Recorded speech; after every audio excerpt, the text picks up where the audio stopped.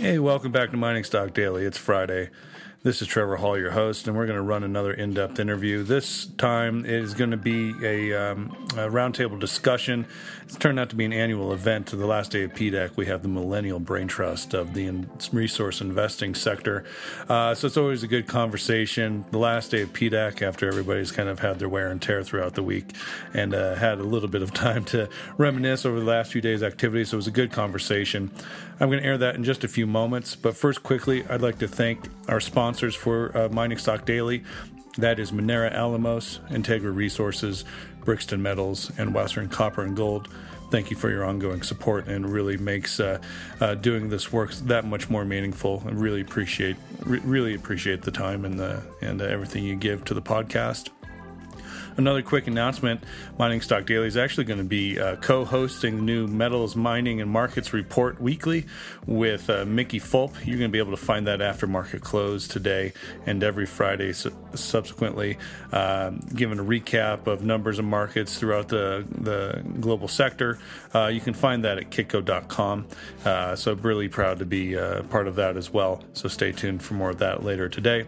So without further ado, I'll leave you with my discussion with three young chaps and myself discussing the resource markets, give you a little bit of perspective of some young investors and people involved in the industry. So thank you so much for listening. We'll see you in the end.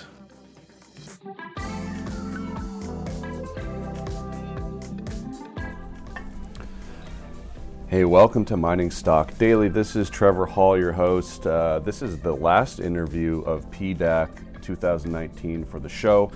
And we're going to cap it off with a big roundtable discussion. Last year we did, with the Clear Creek Digital side of the business, we did a roundtable discussion we titled The Millennial Brain Trust of the Junior Investment Sector.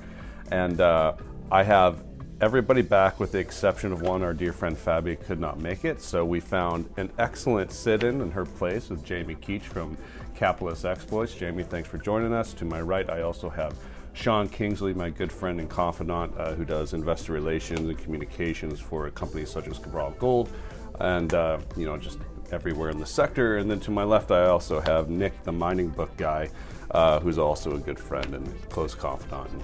So you three, thanks for everything. Thanks for everything you do in the last year, the phone calls I've made, the conversations we've had, the relationships which have been forged. But let's talk about PDAC. It's the last day. We're all run down, haggard. My voice is a little raspy for some reason. I don't know why. But what has the last few days been like? What were your expectations met as you walked in here? And what was the last few days? What's different? Sure, I can start us off. For me, even more emphasis on the country and emerging region sessions over on the north side. That's where I started, because when I got to my first event, the Western Tethian session about Eastern Europe, it was more energy than last year, standing room only. They're actually, next year, it was so popular, they're going to do a full day instead of a half day. And I got that same type of feeling when I went to Mongolia Day, when I went to the African mining breakfast over at the Sheraton. There aren't too many millennials or too many people like myself, but that just means opportunity. And, getting a lot more business cards from mining ministers or people who work in government. I don't know exactly where all that's going to go, but that has been a huge difference for me. On the flip side, and I have a feeling others are going to agree with me, it's subdued in the investor exchange.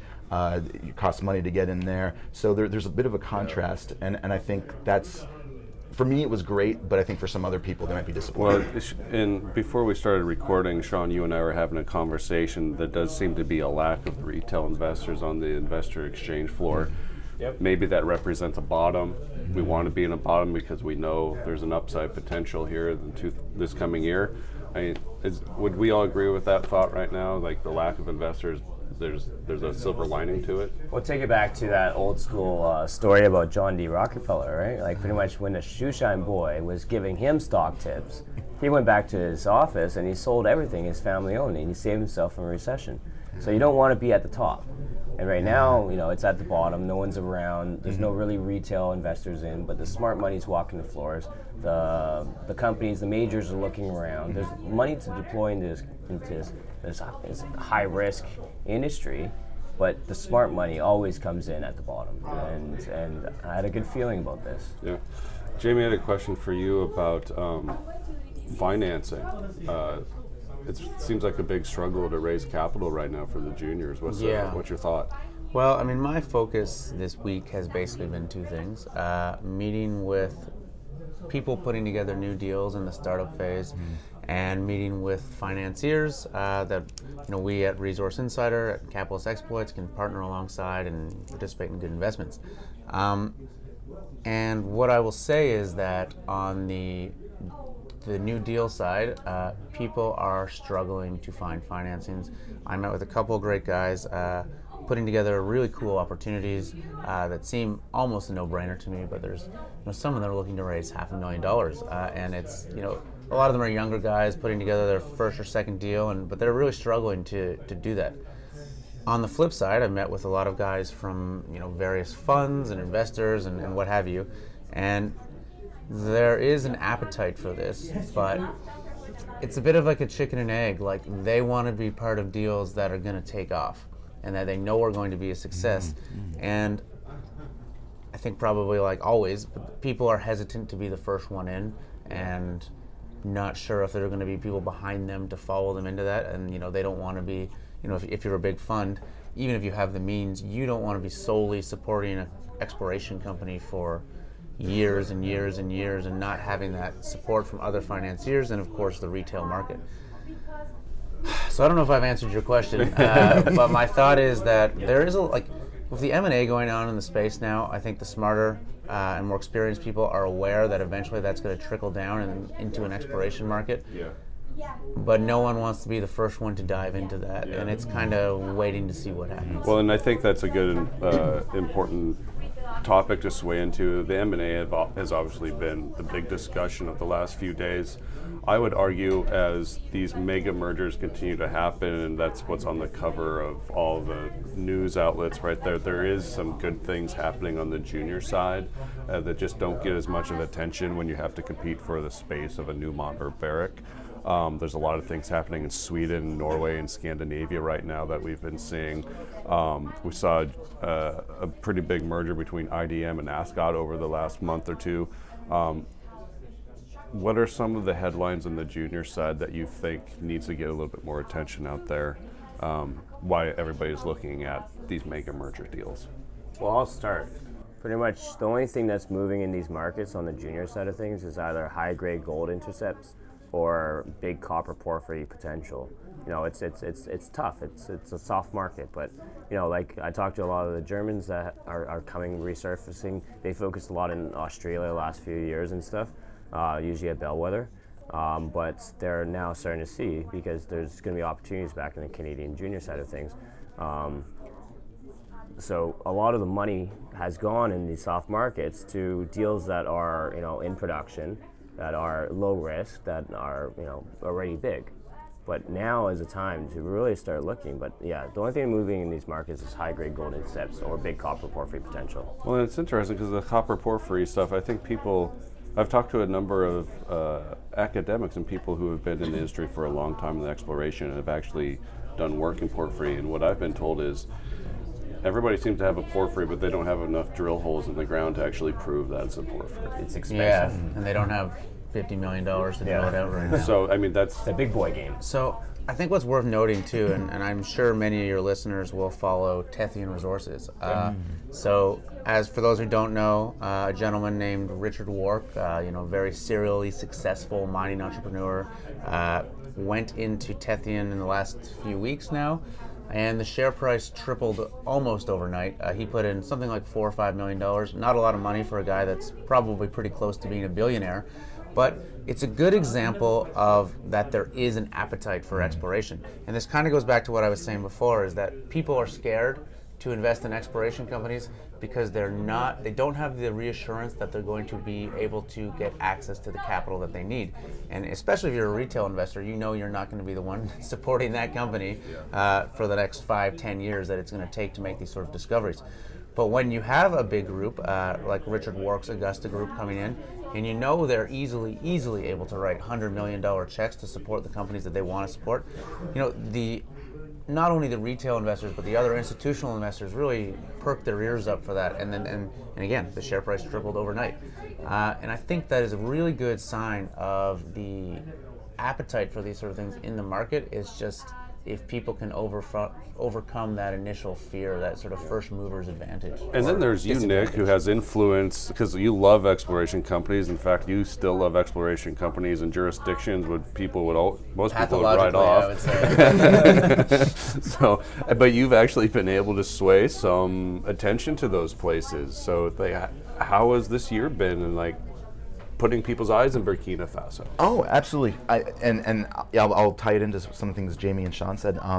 With Burkina Faso, I think what is important is many of these scary jurisdictions, you need to do a dive into the specific country within a region, and then within the country, you have to look at, are there parts of the country that are scarier than others? And one of my recent picks, Sarama Resources, SWA, on the TSXV, this was a little bit of luck, but a month ago, things were looking pretty dire about the need for a raise. And when I made a video for it, the key was that they needed to do a financing, but there was so much gold in the ground and there was so much interest and consolidation in the area, I just felt it couldn't go down any further. Now, some people still couldn't get over the Burkina Faso factor. But once, luckily, a couple weeks later, Semafo comes in with a takeover bid for Savory, which had a JV with Sarama and is literally right next door, all of a sudden a lot of eyeballs come on it. When I was here last year, nobody wanted to talk about Sarama.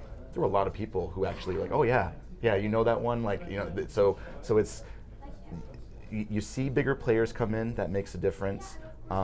You actually are seeing a little more interest in Africa. And I guess I'll finish this off by talking about one other one called Roscan, ROS, on the TSXV. That was a high-grade near-surface gold discovery, but a little different from what Jamie described. Even though the team is well-respected with exploration, they aren't good with capital markets. I think they've made some mistakes there, but it's such an interesting discovery that it's already been a 3 or 4 bagger, and it's still mostly under the radar. And I was able to make some money off of that, but Africa usually is off of people's radars, but it's so hard to find these high-grade gold discoveries. People are still willing to go there. So that's the type of stuff I focus on, and I'm having some success despite it being a tough market. And once again, you had a great transition to my next topic, which was that since this is Mining Stock Daily, let's talk about how to effectively trade stocks and hopefully make a profit. Just from my own recent experience trading in the last month and a half, I would say there's been times where I have taken a profit and then saw more upside in the stock price, but was okay with that. Then there were other times where I saw companies that I had shares of that went up and considered taking some profit and didn't, and now those numbers are down. And so let's talk, if you can give some advice on some best practices in speculating and trading these plays, what would they be? Well, I'll speak about that from our perspective, and we take a little bit of a different approach at Resource Insider. We don't trade so much, we're focused on long-term investments, probably 1 to 3 years is our typical time frame, and we're focused on private placements, which many of your listeners will no doubt know, that's participating in equity financings in these companies. And a lot of the deals we do are private, some of them, they all have some sort of hold period. But what we're looking for is really not a quick trade. And I think it's hard to find that in this market where you're not getting, like we were saying, a lot of eyeballs on these projects when they're not necessarily getting the attention they deserve. But we do think we're really, really in a phenomenal place right now to be building up a portfolio of excellent assets run by world-class teams, backed by great financiers that really have the vision for what these projects can be. And I would recommend anyone out there, whether you're participating in a private placement, whether you're buying stock on the market, find well-supported companies run by a good management. And so what that means is well-supported means they should have some institutional backing if they want to grow. That means funds, that might be royalty companies, but groups that can support that company through the inevitable ups and downs of an exploration project. And good teams, this is it's somewhat hard to quantify, but it mostly means people that have done it before, and people that are intimately familiar with the jurisdictions and the types of deposits that they are after. So if you're investing in a geologist that has a 20-year career looking at porphyry copper projects in Chile, don't invest in him when if he goes to an epithermal gold project in Mongolia. It's a different thing. You want people. It's apples and oranges, and you want people who are good at what they're good at. And there are a lot of people out there that fit that description. Just do your due diligence. And I think this is the best approach for most retail investors at home who don't necessarily have the technical background to dig into detail on the meat of the projects. And this is a good, safe bet. I can carry on that because pretty much about a year and a half ago, 2 years ago, I was a consultant. I raised money for 12 different junior companies to put marketing programs together, strategies, whatnot, how to roll out your developments and stuff. I didn't do good because I wanted to be with all my investors, so I took stock instead of cash. And that hurt me, paying taxes and whatnot. I was paying at the entry level and then the loss level as well too, personal and corporate. So I decided, I'm gonna hang my hat with a good group that's done it before. That's they don't need to do this if they don't want to. They're very successful guys that have a track record, of doing it and having a focus. Exactly like what you talking about. Find teams that have a specific focus, that know what they're doing, has the connections, whatever jurisdiction they're in, and can get it done. Because that's right now it's a soft market, it's a quiet market. But those are the type of guys, when the market turns around, they already have what they want, and they're the ones put your bets on. Those great advice from both of you guys. I guess I'll just take it purely from like a retail perspective, because I'm a retail guy, and this wouldn't work for everyone, but if you look for the cheapest stuff, it doesn't take that much to get a 50 or 100% return. And I don't always sell half on a double, but it's such a simple rule, and it's actually pretty good because newbies either tend to hold too long when it's going up and too long when it's going down. Like you just don't trade at all. And I like to take some profits. And I'll use Rosscan as a specific example because it's the very first stock that's a legitimate discovery where I had a double in 24 hours. I actually wanted to buy more, and I couldn't because it moved up so quickly. And I took half the profits, and I thought, okay, that was a nice little trade. But the more I looked into it over the next week or two, I bought back those shares and tripled or quadrupled my position. And so when you're really, it takes a lot of work. And I do have a full service broker. That's something I'm happy to talk to people privately. But when you do the work, you can really change your mindset, and you don't have to think like you're trading every single day. But sometimes you will change your mind on a stock, and you get in that habit. You can really take advantage of the market. I did want to kind of ask about passive investing strategies. Passive aggressive investing. Passive investing. And not necessarily about the ETFs, but we're seeing these applications on smartphones to where you can put random sums of money, round up your spending, and that app will go out and put that money into certain funds or certain companies, fractions at a time. Is there a space in the junior resource sector or something like that? Can that fit in this? Would that help kind of put more younger generation people into the mold now instead of waiting for another 15 years when they have more money to invest? It's tough. You got to do your homework, but take for instance crowdfunding. Crowdfunding is a thing. It's not really on the junior space, but there is definitely crowdfunding applications happening that you don't have to risk a whole bunch of your equity and stuff, and you can move it around and diversify. But we need that kind of stuff. I don't really know. Do you guys? This might not be what you're exactly asking, but I haven't met him yet. But Matt Geiger is a young guy, I think millennial, who runs his own fund. And a key thing is he does his own picks, but he locks people up for 10 years. Now, I don't know how easy it is for millennials to get into it, or younger people, but that might fit some people. I think he really stays on top of the stocks and communicates well, and that's pretty rare, especially from a young person doing that. So could fit. Jamie, are you seeing anything creative this resource sector is doing to get more people or younger people into the investing practices? I would say no. No. I mean, listen, our generation, younger generation, is moving away from relying on a broker to source deals for them, right? I think I've spoken about this a lot recently, but there is, growing up with the internet, there's an expectation of transparency. People are more in a better position and more inclined to do their own research. Obviously, most people are doing their trading online now as opposed to with a full-service broker. So I do think alternative forms of information flow are becoming more and more popular.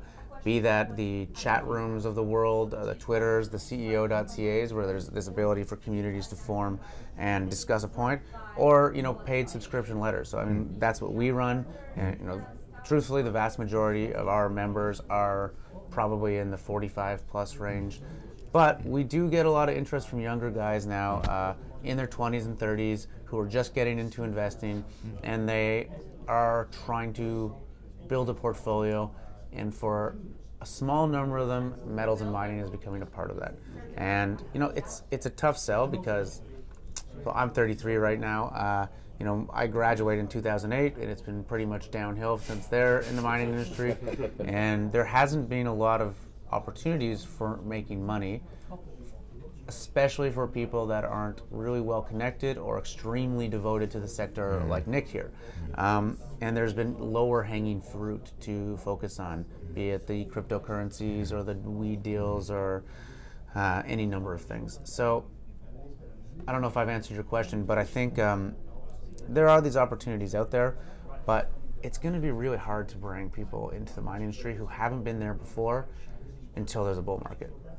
The older guys, they've made money in mining before. They're very cognizant of the cyclical nature of the industry, and they are preparing to set their portfolio up to take advantage of that.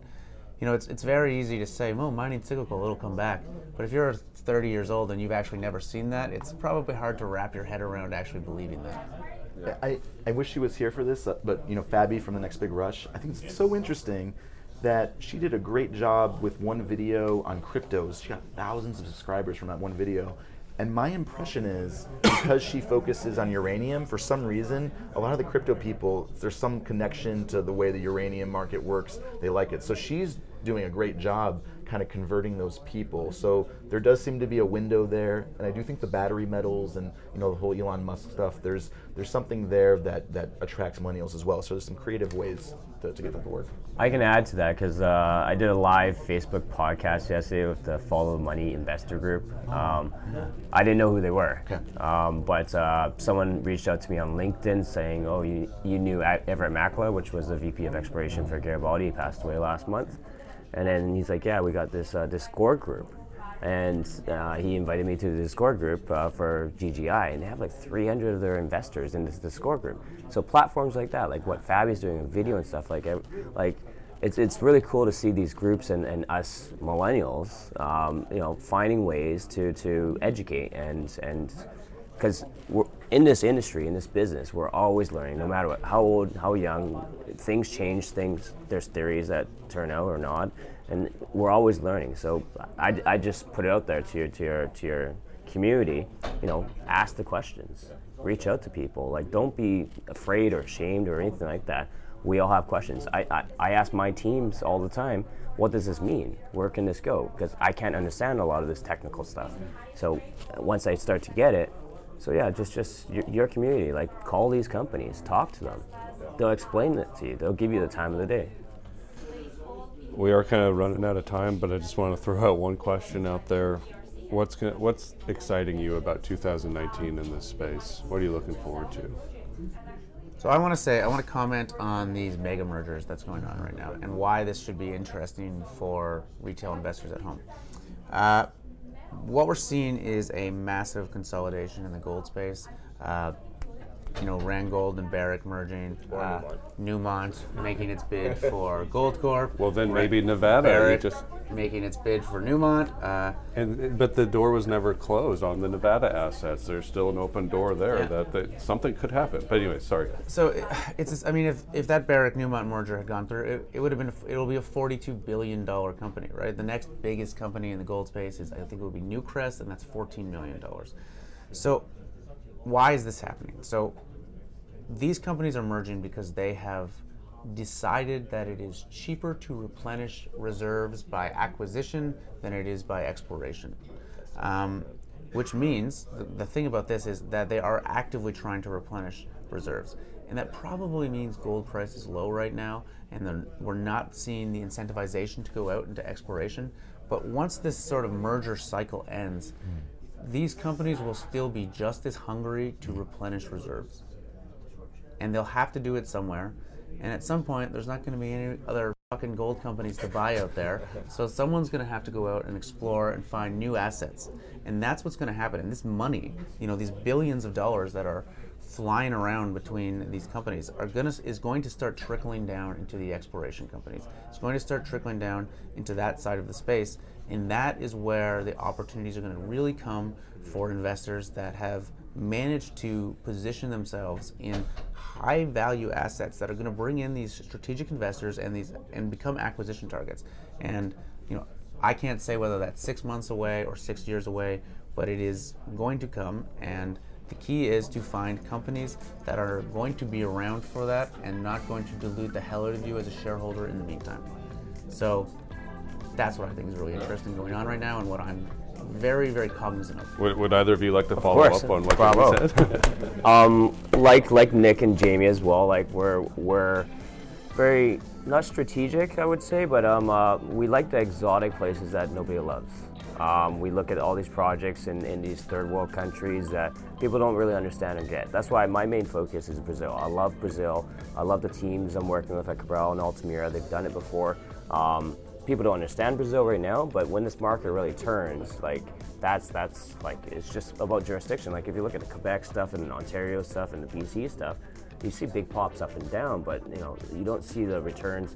We're not in I understand we're not in a bull market right now, but I like these jurisdictions that people don't understand, and just find teams that understand these jurisdictions. Yeah, this is nice to be on this panel because it's hard to find people who are into these exotic jurisdictions. And yeah, I look at Brazil, and I know Jamie looks at a lot of stuff, but this, I kind of hinted this every year, but maybe this is the beginning of an Africa run, because related to what Jamie said, what's interesting about Africa in the gold space is there's so many gold mid-tiers, and there's going to be this big gap because the big guys are getting bigger, and many of the African mid-tiers are somewhere between 200 and 500,000 ounce per year producers, so they're the ones who are going to gobble up the 100 to 200,000 ounce deposits, which are all over Africa. It's like that's what makes Africa. So that's really happening.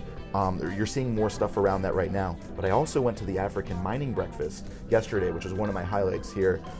And what was really neat was that there were presentations from mining ministers from different countries. And the keynote was from Ethiopia, and that's definitely getting more interesting, and that's more on the radar. But a smaller one that surprised me was Rwanda. No one talks about Rwanda. They were so polished, so that's an insight. Now it's going to take a while for that to work out, but that's an opportunity for people looking at early stage stuff. And so Africa, from the very early to the more advanced, that's one of the big insights I have. Nick, Jamie, Sean, that's a wrap. Thank you so much. Thanks, Trevor. Safe travels heading home, and thanks for making this happen. We'll do it again next year, huh? Always. Yeah. All right. Take care. Thank you. Mining Stock Daily and its affiliates are not responsible for any loss arising from any investment decision in connection with material presented herein.